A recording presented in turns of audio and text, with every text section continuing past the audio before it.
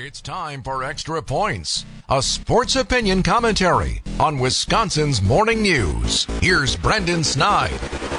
On January 25th, 2018, the Milwaukee Brewers grabbed the offseason headlines in Major League Baseball, making that trade for Christian Yelich with the Miami Marlins. Fast forward to today, an MVP season and a few playoff runs later, the fan base that once celebrated that trade in Milwaukee has been quite critical of the outfielder, a majority of them actually, calling to send him on his way elsewhere. In 2017, Yelich's last season in Miami, the outfielder slashed a .282 batting average, a .369 on-base percentage, and an .807 OPS. Let's check out the current year of 2023. That same Yelich has an eerily similar stat line, posting a .277 average, a .372 on-base percentage, and, you guessed it, an .807 OPS. I understand that in 2018 and 2019, those were special seasons for Yelich, and he hasn't quite lived up to those expectations, and fans became attached to those historical stat lines. But the player the Brewers traded for in 2018, based on the stats that I just read you, that is still the same